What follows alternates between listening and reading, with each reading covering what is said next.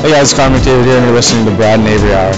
Hey, what's going on? This is Master T coming your way. And is there an hour you need to lock into? Yes, it's the Brad and Avery Hour, the only hour you need to lock into. Ladies and gentlemen, what is up? What is up? What is up? Welcome back to the Brad and Avery Hour here at Hallie's in West Edmonton Mall, episode 36. I'm Avery Lewis McDougall, joined by Brad Barco, and off the top, we have a special guest calling in, don't we, Brad? We do, Mr. Scott Norton from Norton Sports Management. Scott, we can't thank you enough, but we appreciate you so much for calling in to do this for us. And how's your night going, man? So far, so good? It's going good, and it's my pleasure to come on the show. Thanks for having me.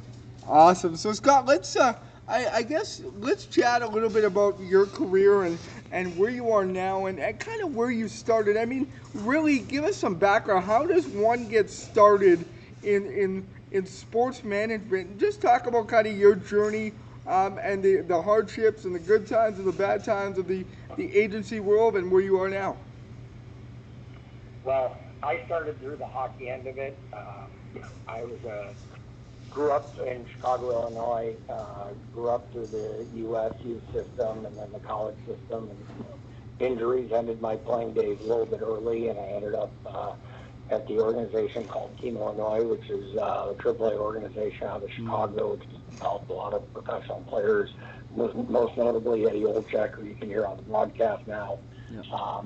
So I was running Team Illinois actually for about 10 years and coaching AAA youth, and had a lot of former players I had coached in the minor leagues in U.S. college. And I was approached 28 years ago now by a very small-time agent who just had a couple of NHLers, and he asked if I'd like to recruit for him. And this is pre-Jerry Maguire and pre-Entourage, and not much was known about the agent business. And yeah. I said, sure, let's give it a try. And next thing I know, I'm over in Moscow recruiting Russian players, and up in northern Ontario recruiting, Canadians off the farm. And I said, this is kind of neat. Let's give it a run. And as they say, the rest is history. Cool. Scott, what was the first day like being a sports agent to your mind? How did that first day go, being a sports agent? Frustrating because, you're getting into a new business. It's very cutthroat. You have a lot of established people in the business, and you're trying to make a name for yourself. Probably not different than any other, business in the world, but this one, there's really no gradually getting into it. You're either approaching people, representing people, or you're out on the street. So it's tough. It's a tough door to knock down. There's a lot of people who knock on it, but not many of us are able to, kick the door in. Was there a point in your career, or a really neat maybe encounter in your career? Obviously, you're a fan like most of us. That you maybe was it Wayne Gretzky or Mary Lemieux or somebody that you grew up watching and you just run into and you're like, oh my God, like I'm having a conversation with this athlete. I never thought this would come true, and then sure enough, it came true. Is it one that sticks out to you throughout your career? Well, I was fortunate to be raised in a sports family, right. So I've been around a lot of athletes my whole life. But probably the first time I talked to Bobby Clark, just because I mean, as a kid, I remember, the smile with no teeth, how nasty and gritty and he played, and obviously you have all the skill in the world with the Gretzky's and the Yzermans, but Bobby Clark in the 70s just depicted hockey. So the first time I had a phone conversation over a player with him, it was a little bit intimidating. You mentioned Jerry Maguire, and that kind of glamorized the world of sports agency. If there's anything that, any misconception of the sports world, you say like, wow, that's not true, or that doesn't happen in the world of... You know what? Jerry Maguire is actually pretty accurate. Okay. Obviously, it glamorizes everything. But, if you go back through the movie where, he's chasing clients, and then you get them, and you're struggling to hold on to them, and you're making sure they're happy. And even the part when he loses the star quarterback before the draft, and the dad had said, my word's as good as oak. You come across all kinds, whether they're players or parents. So it's actually pretty accurate. I have never been screaming into a phone, show me the money, but there's times you have to jump through hoops to make clients happy. Mm-hmm. Again, guys, we're here with Scott Norton from Norton Sports Management, talking just what it's like to be a sports agent and what he goes through on a day-to-day basis. And growing up in Chicago, Scott, what was that like for you? Having the Blackhawks and having the Cubs there. I mean, for those of us that's never been to Chicago or around Chicago, what type of sports city is Chicago, Illinois? Oh, I mean, it's an amazing sports city. I'm sure there's a number of cities across North America and even the world that, can argue they're the best sports city. But when you consider there's two Major League Baseball teams, an NBA team, an NHL team, an NFL team, now, an American Hockey League team, even the U.S. Junior League team. It's a great city for sports and extremely passionate and knowledgeable fans. So, the flip side of that is when you go through your lean years, there's not many people in the buildings because they do appreciate good sports and they know, what's going on. And, I was fortunate to grow up through the Jordan era and, the Bears '84 Super Bowl championship with Walter Payton and the fridge. And, then you go through, the White Sox winning a World Series and obviously recently the Cubs winning World Series. So when their teams are good, sometimes hasn't been that often. Chicago's as good a sports city, as it is. I remember that someone had an app, where's the Stanley Cup when the Hawks first won because it was bouncing around the city and the bars so much that first week. Right. And you mentioned growing up in Chicago. You mentioned growing up around when the Jordan Bulls were dominating, and arguably the best, and arguably the most well-known sports team in the entire world. What was it like going to Chicago Stadium or United Center, and seeing the Bulls and seeing Jordan play against the guys of like Magic Johnson, Clyde Drexler, Sean Kemp, Gary Payton, Karl Malone, et cetera, and just winning 6 titles in a span of about 10 years? You know what? We were really spoiled. And I tell fans that all the time, and at whatever level. If your WHL team has won two league championships in a row, if your NHL team, like the Kings or the Hawks recently, you don't realize what you have until you lose it. And we were fortunate or unfortunate that Jordan retired the first time, and we were like, God, I miss him. And then he comes back and wins three more. It really was just, unbelievable. It was, being on Hollywood every night at Chicago Stadium. And the funny thing was, I would be traveling the world, and I'd sit down with families in Moscow. And, the first thing they said to me is, have you met Michael Jordan? It's not, can you get my son to the NHL? Or do you know Wayne Gretzky? It's, oh, you're from Chicago, do you know Michael Jordan? So it really did go beyond the boundaries of basketball and even sports. Jordan. What was like seeing a guy like a Derrick Rose play there, and it's what they are now. I know it's down to them right now, but I mean the Bulls have been a team where they defined Chicago in a big way. What was like seeing Derrick Rose there in the 2000s winning the MVP and bringing back prestige that franchise? Yeah, you had some of the same feelings. You kind of got that inkling.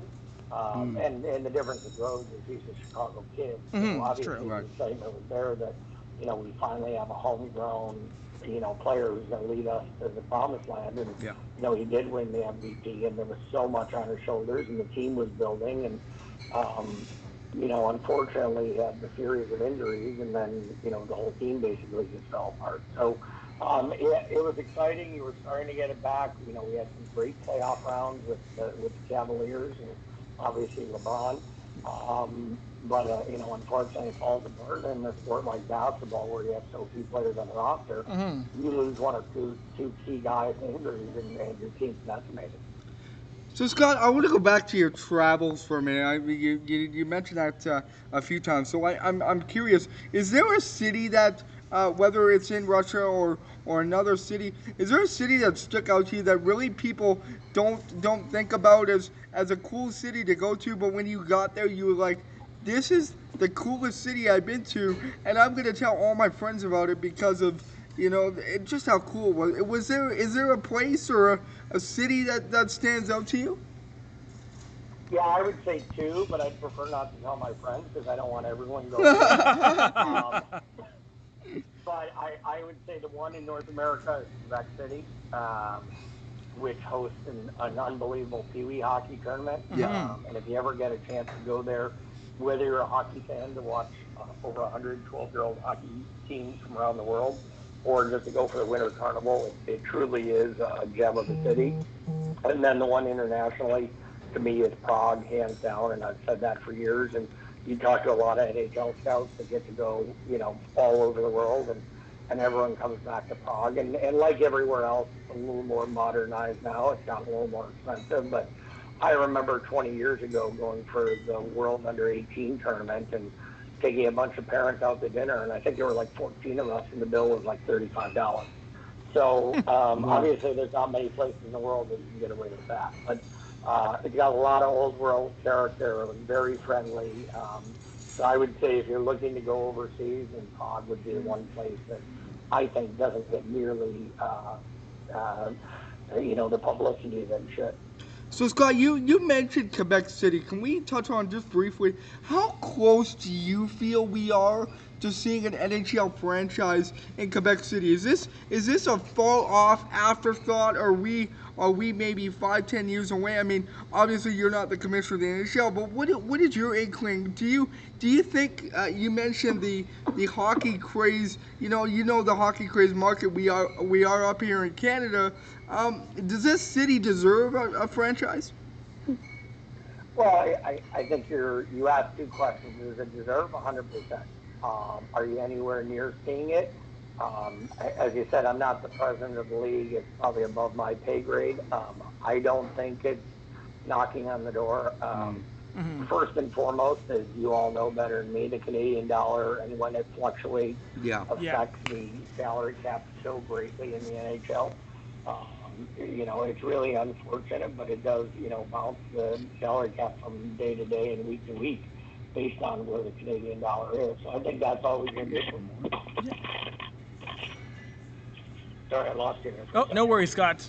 Can you hear me? Yeah. Yeah, okay. So I think that's, first and foremost the issue. I think clearly, although they won't say it, maybe the people in the New York headquarters want as many major U.S. markets and hopefully more TV revenue south of the border in the future. So I think that's why you're seeing cities like Seattle get the first opportunity. I can tell you from a business standpoint, having looked at the numbers, the place that makes the most sense is having a second team in the Toronto area. It's just the income that the Maple Leafs make compared to pretty much any other team in the NHL. Again, you could split that in two if they had to, and still I think they'd be the most profitable team in the league. Of course, and Scott, to go from Brad's point about traveling and about the fact that there's about teams in Quebec, as a sports agent and someone who works in hockey, how did you feel when seeing the game grow from being this league which was mainly stuck in the upper parts of North America to seeing this league expand to Atlanta, Florida, now Vegas, and teams who worked and some who haven't worked, like the Thrashers, who moved to Winnipeg a few years ago? I mean, it's great, obviously, and being American, it's great seeing it spread through the U.S. Yeah. I'm a little outspoken in this. I don't think you're really going to grow our game until you promote it and really try to sell it to the minorities.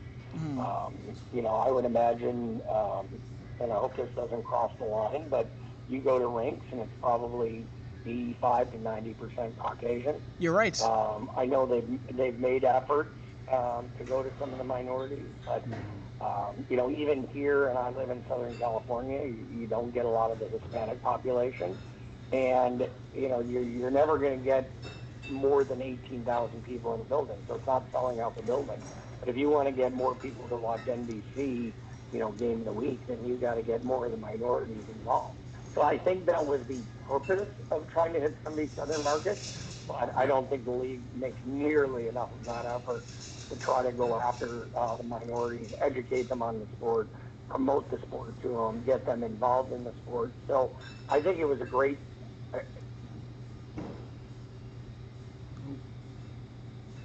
Oh. Scott, you still there? Uh-oh. I think we lost Scott for a second here, gang. Oh. We're trying to get Scott back. Hold on a sec. That was a really good point he's making too on growing the game and minority. That was a good point he's going on. Yeah, it's very true. Game one. We'll try and get him back. So Brad's gonna text Scott. We're gonna call him in a second here. I think he just dropped off. Yeah, not sure why. Not sure why Skype did that. That's really weird. And of all times for the cutout, right in the middle of him getting into it on why hockey has not grown as much as it should. Yeah, right. Yeah. No, it's kind of bad timing, but I don't know why Skype decided to crash there. We'll give him a quick call back. Let him finish the point. I know we're gonna wrap up with him one more question each, and let him go. We know his time is valuable, and again, we appreciate Scott doing this, and we'll make sure we get him back on track here in 1 second. Do you have a number? Or are you gonna need it? I think it should still be in our Recents right there. There we go. Let's call him back here. Don't want to say a number on air, so. There we go. Yeah, that would not be good. Okay. I'll try. There we go. There we go. All right. We call Scott back. I'm sure he's wondering what the heck happened to these guys. Yeah. Sorry, Hey, Scott. Scott, I'm not sure what happened there. I wanted to let you finish your point on the growth of the game here. It was we were getting some insightful answers, and then all of a sudden you cut out there. We apologize for that, but continue. I'm not sure where I left off, so I know I'll have to pay my phone bill next time. You're talking about being in Southern California and the Latino community not really going to games as much in Southern California for hockey. Yeah, so I think the efforts of the NHL to go into markets like Florida and the southern areas is great, but I think they were very half-hearted attempts because not just putting a team here is going to grow the game. 100%. And what I find is that the people who know hockey love hockey, but the people who don't know hockey aren't exposed to hockey. So, until you really educate those people, market it to those people, then you're not really going to grow the game. So, the Torontos of the world, the Edmontons of the world, they're always going to get 18, 20,000 for a game. But if you want to get the ratings on NBC's Game of the Week in the U.S. up, you're not going to do it by marketing it to the upper blue-collar or blue-collar Caucasian, family. Those are the ones who are watching already. So just to build on growth, I seen a point on Twitter. I don't know who it was. Somebody mentioned they didn't like the All-Star game. They didn't like the draft. They didn't like all this stuff in their city. They thought it was pointless and all this stuff. But do you think, how important is it for cities that maybe we talk in the San Jose's or the LA's or the other markets in the States, that how important is it for the All-Star game and the draft and all these fan-centric activities, important to go to those cities and really get the word out? Because it not only brings the players there and brings the teams there. You look at the All-Star game next week, it's bringing the best of the best. But now you're getting the fans involved. You have the fan zone and all this other stuff. It's an entire weekend. How important is that to build the growth of the game and to keep that going? Honestly, I don't think it affects the growth of the game in those markets at all. And again, I think if you go on the assumption that the people who are going to the All-Star game or going to the NHL experience, they might have the day before or the day of, those are the rabid hockey fans of the game. Those are the people in San Jose whose kids are playing youth hockey. Right. Those are the people in LA who are flying up for the 2 days. The people who are soccer fans or football fans, they probably don't even know the All-Star game is going on in the NHL or in San Jose, excuse me. So honestly, I don't think those grow the game to any degree.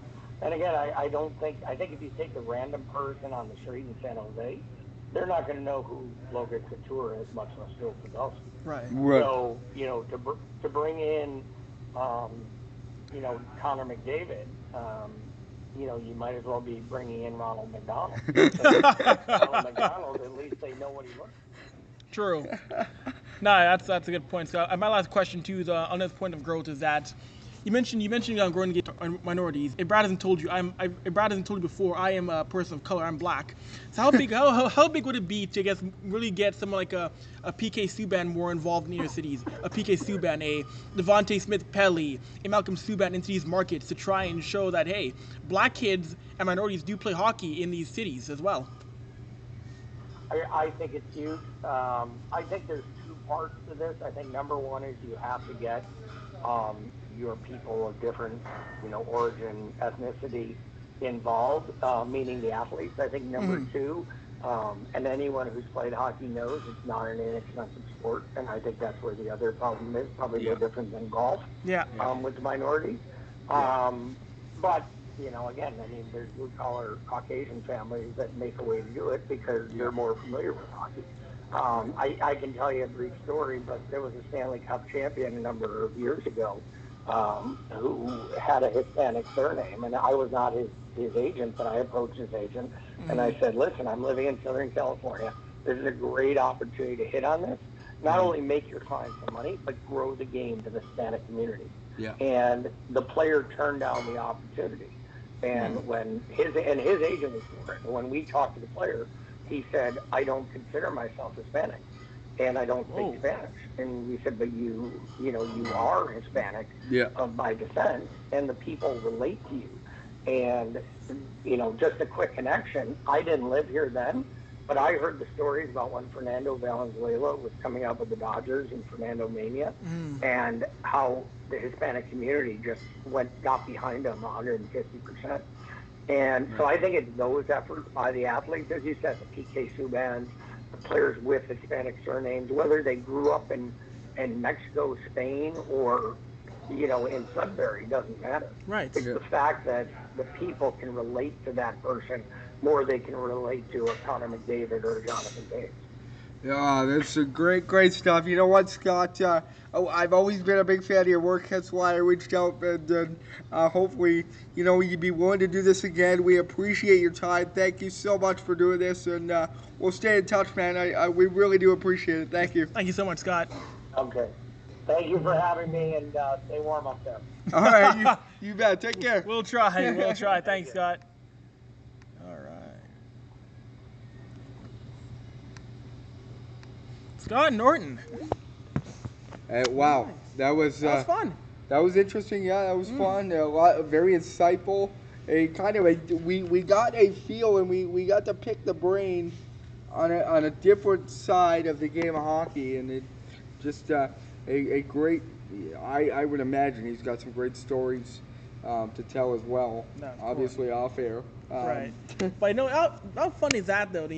Growing up with family members who are part of the ownership group of the Bulls and the White Sox, and growing up, and hey, want to go see Michael Jordan play? Want to go see Scottie Pippen play? Want to go see the Bulls win titles night in, night out? Isn't that something? And, you know what? As Scott briefly mentioned, he's got a long line of bloodline family connected to the Bulls, connected to the Hawks. So again, huge thank you to Scott for doing that, and we'll definitely have him on again in the future. Moving on now, and sticking, I guess, to the game of hockey. You guys can't see, we do have a hockey game on behind us. It's 5-2 Oilers right now in the second period. How about that? They seem to all of a sudden erupt or explode for a couple more goals here in the second period. Milan Lucic and Connor McDavid both scoring goals there to stretch the lead. So it looks like the Edmonton Oilers will get another W. Knock on wood. Yes, and hopefully, they can continue their winning rate. They need to go on a run right now. They have to. The Edmonton Oilers, they've been very lackluster to say the least. There's been rumblings around this city that Cam Talbot is on his way out. There's rumblings that Jesse Puljujärvi. Obviously, I'm not going to sit here and say they will be or they are. There was a report earlier today, and I'm just repeating the report, Avery, because it was out there, so we can share it. There was apparently a false report, as somebody has reported. Maybe it is true. Sam Girardi sure. was reporting it. Maybe it is true, but Cam Talbot and Jesse Puljujärvi to the Philadelphia Flyers for Wayne Simmons. And I thought it was a good point. Bringing again, we just segued into the players of minority, and Wayne Simmons is a great hockey player, a great spokesperson for the black community as well.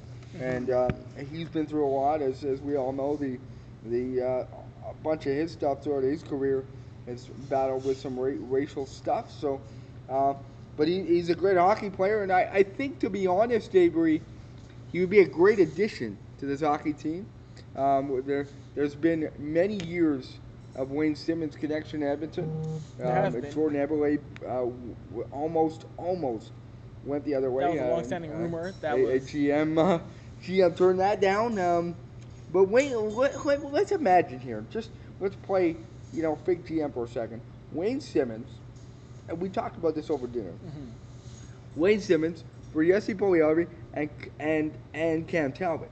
Now listen here. Cam Talbot's got about 25, 30 games left. He hits the open market. He's got a modified no trade. I'm not sure if Philadelphia is on that list or not. Now, let's say for a minute this trade goes down. Cam Talbot goes to Philadelphia. Chances are he's not re-signed. So they have him for 25 games. They're obviously clearly not making the playoffs. So he's done. So really, it's Jesse Puljujärvi for Wayne Simmons. Now let's dissect this for a minute. Would you do Jesse Puljujärvi for Wayne Simmons straight up? Now, first of all, for those of you who know, if you know me, you know Wayne and I are friends. I've been friends for a very, very, very long time. So take the bias out of it. I'm going to put it aside. I'm going to put it aside the fact that I know Wayne very well. Wayne's game has been, this year, hasn't been his best year. He's been declining a little bit. But Wayne does bring the fact that he is a power forward. He has hands. He can play. He's a two-way player. My one concern is the fact that Wayne, he is approaching 30. And once you get past 30, it can be an issue to sustain that kind of production. And one thing I don't want to see is Wayne becoming Lucic 2.0. You don't want that to happen. I don't think it will. Because it's another big contract. It is a big contract. I don't want it to happen, though. Like I said, I like the guy, and this is me being unbiased completely. Would I do it? I would strongly consider it. Does this make the Oilers better? Does it make them better? Slightly, you because put Wayne Simmons with Connor McDavid. Does that make it better? I do think he can thrive playing on Connor's way. I do think he can. Yeah, this guy, he seems to be, and he's known to be a physical guy, an agitator at times, something the Oilers lack at times. I don't think Cassie's been up and down. Obviously, scoring 2 goals tonight. You get you had some meat on the back end. They don't seem to be doing too much. So to add kind of that quote unquote bodyguard for Connor McDavid that can still score goals was, as you mentioned, was supposed to be Milan Lucic. We know how that's worked out. Milan Lucic has 2 goals literally in the last 50 or so games. He has 1 goal on his continent this season. Yeah, 1 goal in North America. Yeah, and it's not pretty. So I think that would be an upgrade. Again, you'll have 2 more years of Wayne after this. So if he does have a lackluster year, he's got room to bounce back. He's got room to grow with this lineup. Get acquainted maybe in the off season and come back next year, knowing what to expect, knowing what to happen, and moving forward. I think you have a better group of forwards with Wayne Simmons in the lineup. Now that being said, does something else make sense? As we're also hearing today, the Oilers have literally sent their entire scouting staff around the NHL looking to make a move. They're open for business now. That makes you cringe. Please explain why. Because it's the same minds doing the same thing over again. And end of the day, the GM is still Pierre Chiarelli. Say, for example, okay, maybe the scouts have a great suggestion, but can Pierre Chiarelli execute? That's my one concern. And that's I think that's everybody's concern in Edmonton right now. Yeah. I don't think he can. I don't think. Why wait until deadline? Why not get rid of Chiarelli now? Why let him cause more damage? He's done enough. Yeah. He's done enough right now. Why give him more time? He's proven once again, if it's a 1-for-1 trade in season, he cannot be he trades from a position of weakness every single time. Yeah. When has he made a trade to Edmonton last, Brad? When he had the upper hand. Can you recall one? Well, look. Some could say the Larson for Hall trade was a win on both sides. I think, look, somebody told me this at the hockey game the other night. As I'm sitting around down for dinner, watching the game, we're getting ready with my uncle. Look, they broke it down like this. Eberle for Strome, regardless of whether you liked it or not, needed to happen. Everly for Strome? Listen, though. Hold on, hear me out. All right. You move some money. Because without that money freeing up, there is no Leon and Connor extension. Without that. Okay? So they made that move, hence that reason. So now, the one I will give him a heavy knock on, and I will never forgive him, is the Griffin Reinhardt trade.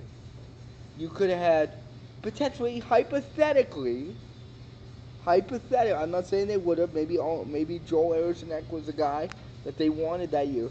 Hypothetically, Matt Barzal and Anthony Beauvillier. Right, hypothetically. So, even with that, those two guys, now, getting rid of Everly at that point with those two guys in your back pocket might have lessened the blow a little bit. Now, and then you transition to the Hall for Larson trade. Larson's a stay-at-home defenseman. He's what the Oilers needed. You don't have Larson if you have those two. And really, you possibly don't have a Leon or a Connor locked up long-term if you got those two guys as well. So something, I understand it. I get it. It's terrible. It was, should the return be better? Yes, 110%. Now, let's not kid ourselves, though. It needed to happen. It was going to happen. It needed to happen. It got done. Now, it's over. Do I want him to make a deal moving forward? Absolutely not. There's rumors of first-round picks in play. See, I don't know if you've seen Jeff O'Neill's comment today on Twitter. I would get a high draft. If I'm Edmonton right now, and I know I'm not making the playoffs by maybe next week or next month, I'm going for a high pick. I'm going for Jack Hughes. I'm going for a top 5 pick, even if I miss out on Jack Hughes. And I'm building this thing again because we all know, Avery, look at this. Look at this team.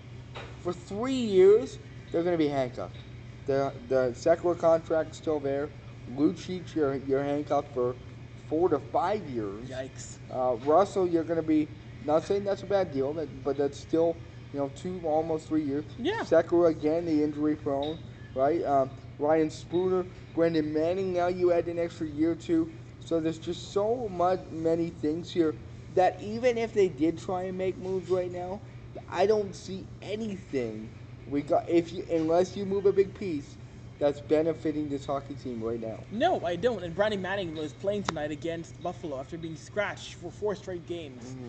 Once again, I don't understand, Brad, why you trade. I look, people were dumping on Drake Julia over the past couple of years. You gotta give the man his credit. He was scoring for this team. He was one of the few guys not named Connor or Leon or Ryan that was producing. Scoring. Yeah, and you trade for Brandon Manning, a defenseman who the stats have shown is one of the worst defenders in the league. Yeah. In only NHL, all 31 teams. And you trade Drake Julia for him. And then your head coach, I think Hitchcock not playing was his way of telling Chiarelli, I don't want him. I don't want this guy. Look, and that's the other thing. This is not Hitchcock's fault at all. He's throwing in the fire here. He's doing the best with what he's got. Now, the thing is, I would love to see Hitchcock in a full season.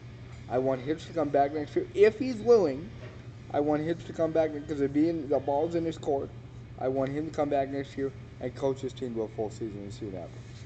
I would like to see that, though. With the new GM, I do not want to see Shirley back with his as a coach. I want to see a fresh GM. Now, with the GM aside, let's say they fire Shirley. Mm-hmm. Give me 3 candidates in your mind that could replace Peter Shirley.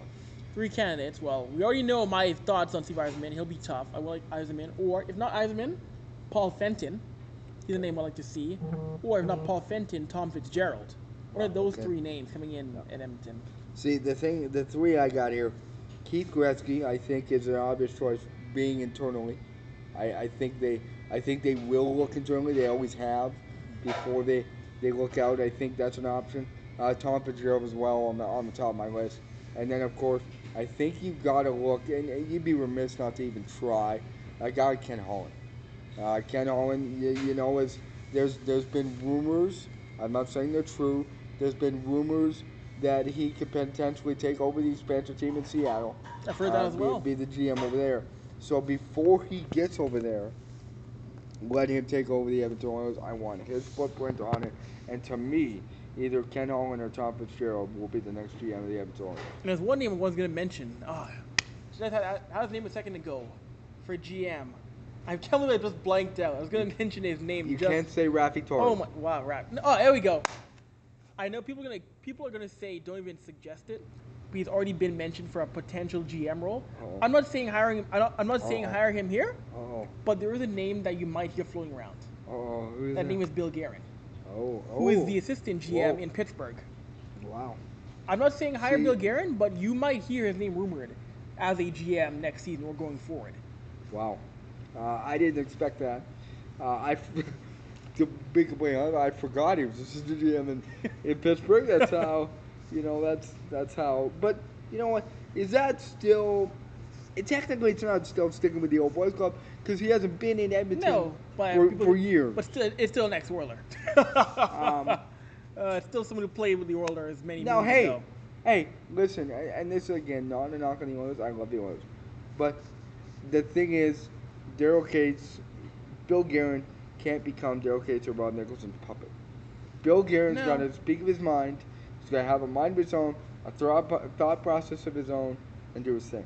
I think logically, Avery speaking now, they've been grooming Keith Gretzky, and I think that's the guy they're going with, regardless. Probably. And is it the right choice? Well, we remain to be seen.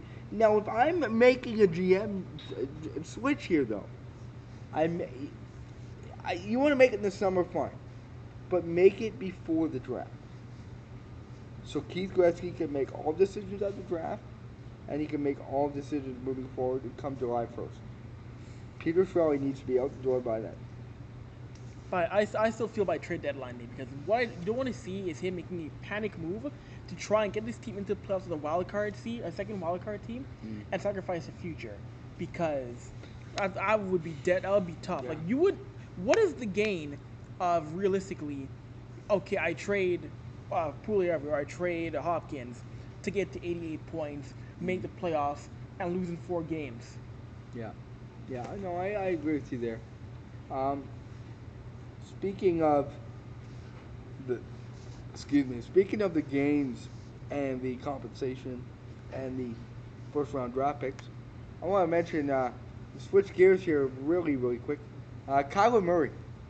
And yes, that is a very intriguing situation. The Heisman Trophy winner. And a hot topic right now.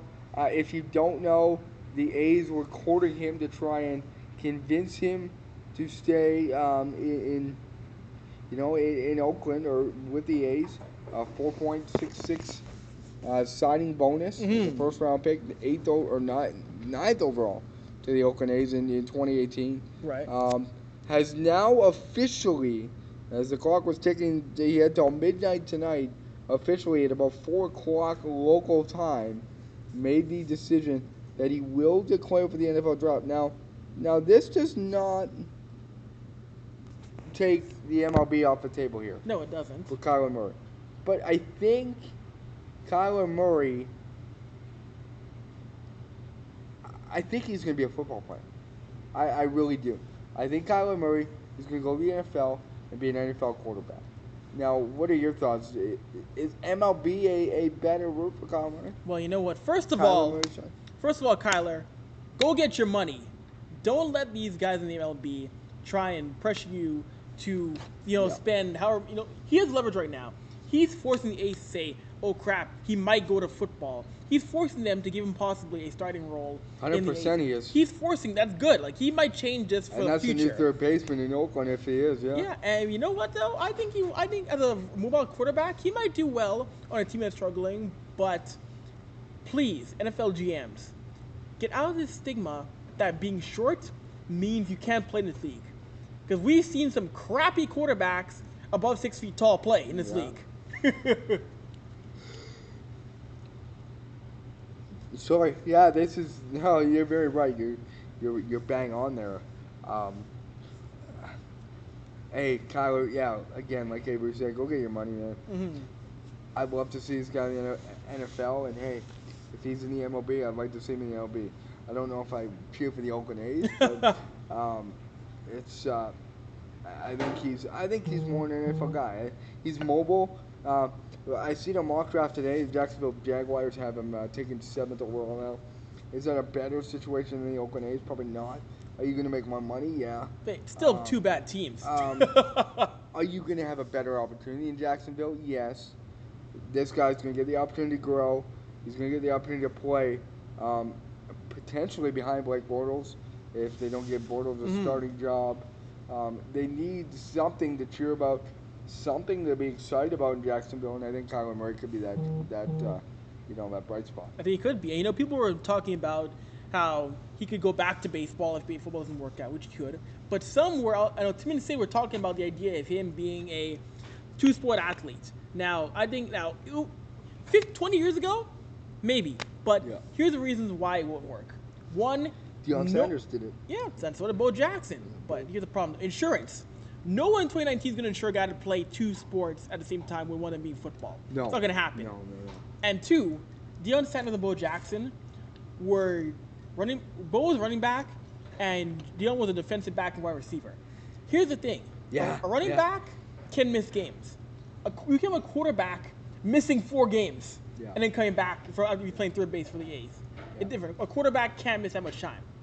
So I don't see it happening being a two-spot. If he was a receiver or a DB, different story. But a quarterback can't miss the first month of the season because he's playing MLB. No, absolutely not. If you're his agent, if you're anywhere close to Kyler Murray, I'm telling him to follow his heart, and I think that heart lies in the NFL right now.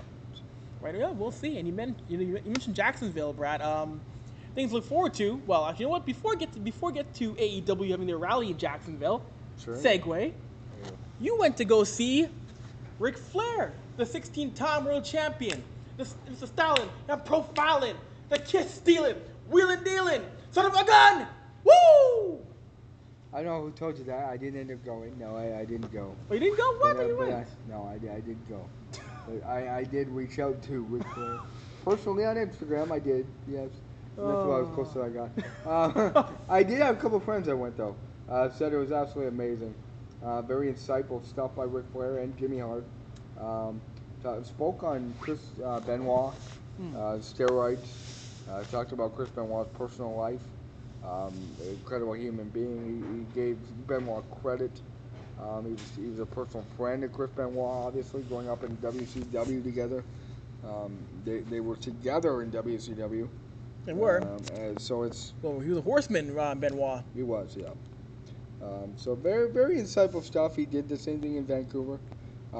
He was originally supposed to do it with Hulk Hogan. Hulk Hogan had prior engagements, and Jimmy Hart was the guy to do it. So. Interesting. I know AEW. That's a company where we were supposed to talk about them a couple weeks ago. They're now the new All Elite Wrestling, started by Cody Rhodes and the Young Bucks, who are independent wrestlers. Of course, Cody Rhodes, former WWE wrestler, so Dusty Rhodes. And for the first time in a very long time, there's a true probable competitor to the McMahon Empire. This could be a problem. Yeah, this could be a problem for the WWE in the very near future, for sure. Because they have the money of the Khan family who own Jacksonville Jaguars. This is not just some. These are not owners who might go bankrupt tomorrow. These are billionaires who are invested in a new promotion. Like, this could actually put a little dent in that empire. It could, yeah. What does it need to fully overtake the WWE? I don't know. Will it ever happen? Will we ever dethrone the WWE? I don't think so. In this in this era, I don't think they'll ever dethrone them. Especially with talks of Kenny Omega coming, operating on a massive contract of almost $25 million. That could boost ratings, especially the AEW coming. So I guess we'll find out. I think the one good thing is that there's word coming out that they have talked with Turner, TBS and TNT about getting on a network. Now, we mentioned in the past with Dan. They need to be on a network. We mentioned in the past before Vic Michaels about how Ring of Honor was on WGN and how Japan was online. Yeah. We mentioned before the idea of a competitor being on a major network. Now you're talking eyeballs if you're on TNT or TBS. Absolutely, you are. Yeah. You're not getting the casual fan watching. If you're on the casual fan watches TBS. Yeah. That's you get them. Yeah. I mean, somebody flicking on at 9 o'clock or 8 o'clock at night local time or whatever it may be. Mm-hmm. And the key, I think, there is to pick a primetime spot. So whether I know Ring of Honor, I watch Ring of Honor, although I'm spoiled I have an Android box. Yeah, exactly. You have to watch American channels. Ring of Honor is on at 10 o'clock local time. On my Android box, so I get to watch that every Monday. But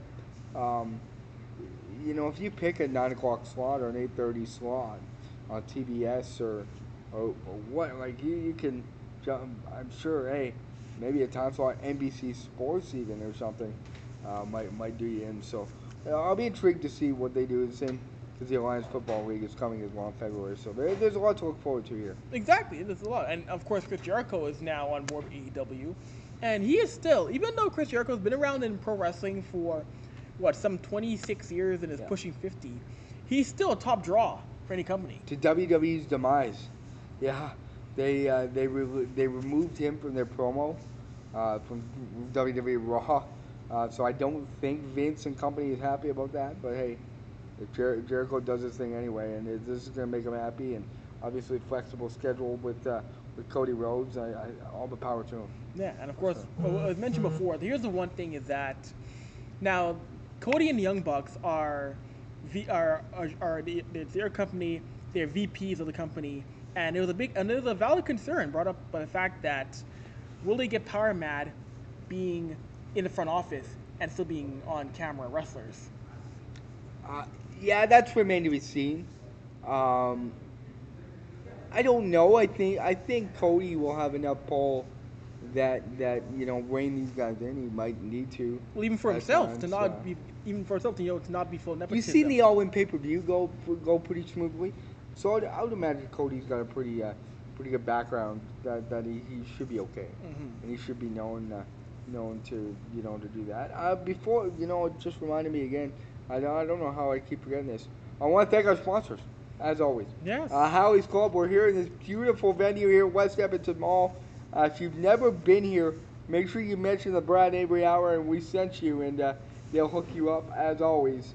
I want to give a huge shout out as well to Match, Pub and Eatery here, West Edmonton Mall. And I also want to give a huge shout out to one of our platinum sponsors, our man Hyder, over at Travel Gurus at travelgurus.ca. Remember, if you're looking to book a trip or a cruise or all-inclusive or anything like that, just go online, type in the Brad and Avery promo code, or go in their location here in Edmonton and mention again the Brad and Avery Hour sent you, and they will give you a really good deal on your next vacation.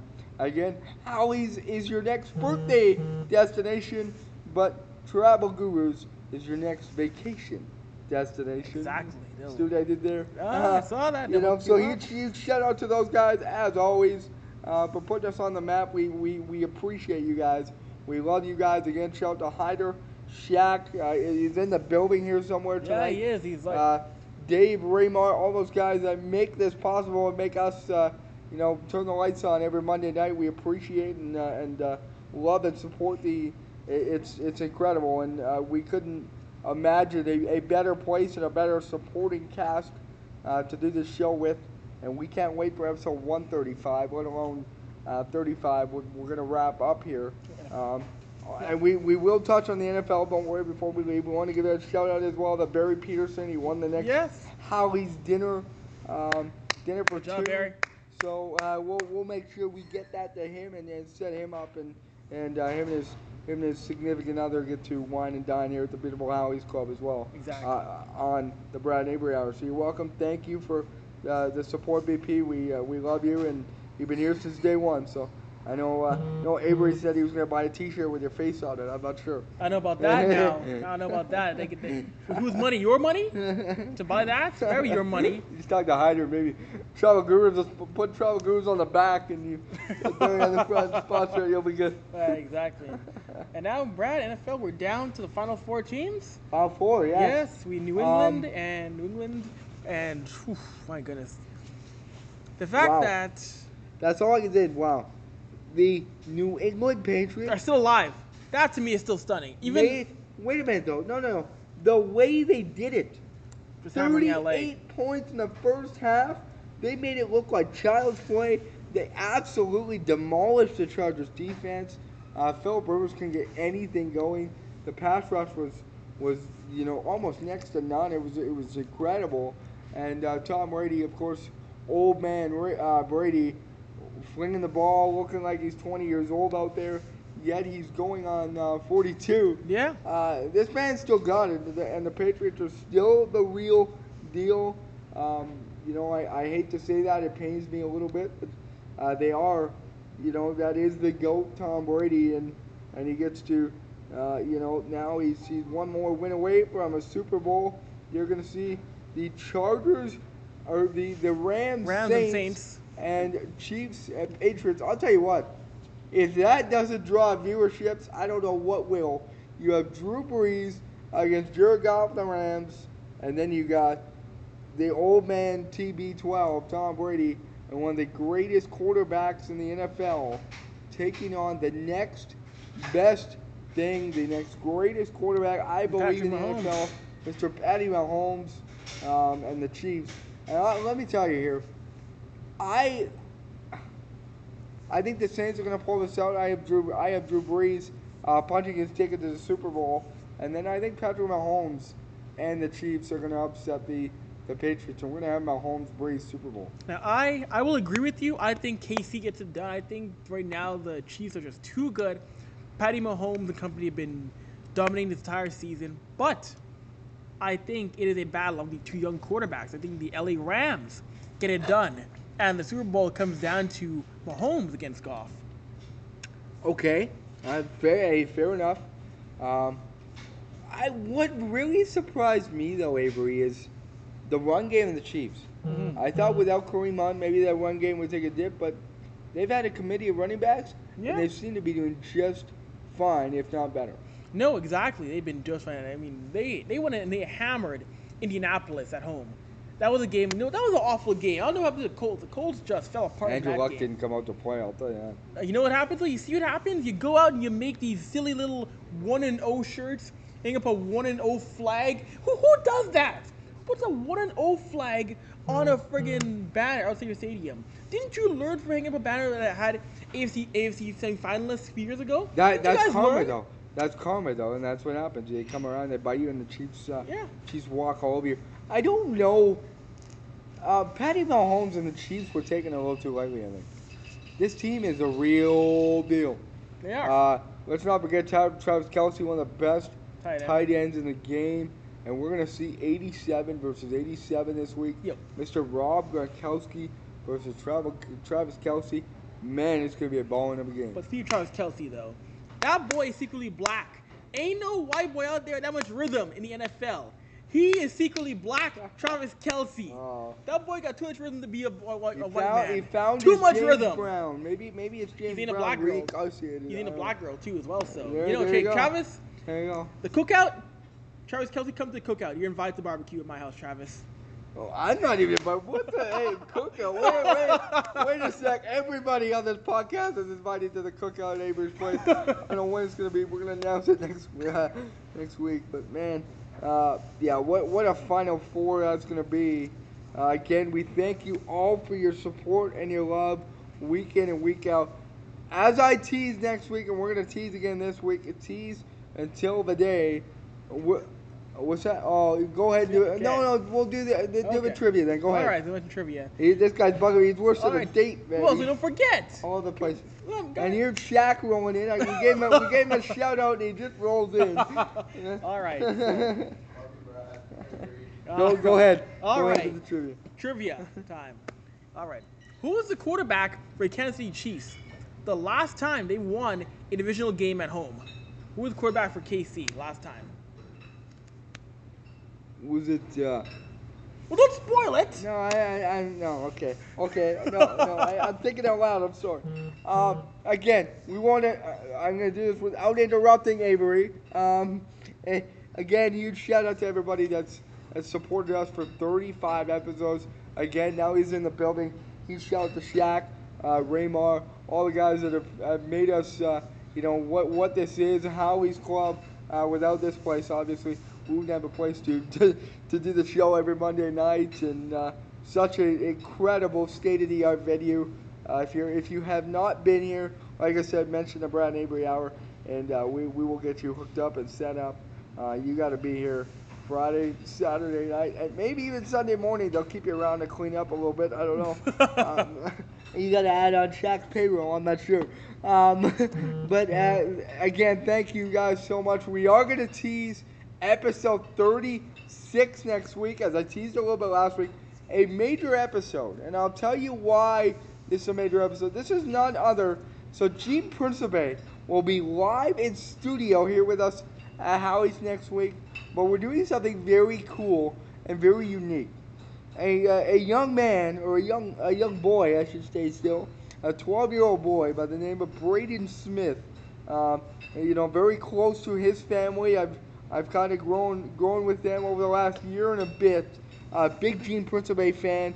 We're gonna get him on the show. He actually inspires to be one of us. Really? So we're gonna get him on the show. He's gonna be part of the Brad and Avery Hour for one night only. He's gonna watch how it's done, and we're gonna toss it to him towards the end of the show, and he can ask one of his idols, Gene Principe, a couple questions, and then Gene's gonna stick around for some pictures and whatnot. And this is just a great story. We can't wait to share it with you, and make sure you're here live with us next week, 8 p.m., episode 36, right here at Howie's Club. It's gonna be one not to miss for sure. And Avery, go ahead. I'm going to say Brad 37. Oh, sorry. There you go. 37. There 37. You go. I'm behind. It's 36 right now. So 37. Don't miss this. It's going to be a big one. Again, thank you all. For Avery Lewis McDougall, I'm Brad Barco. Thank you. Good night. We'll see you next week. Later.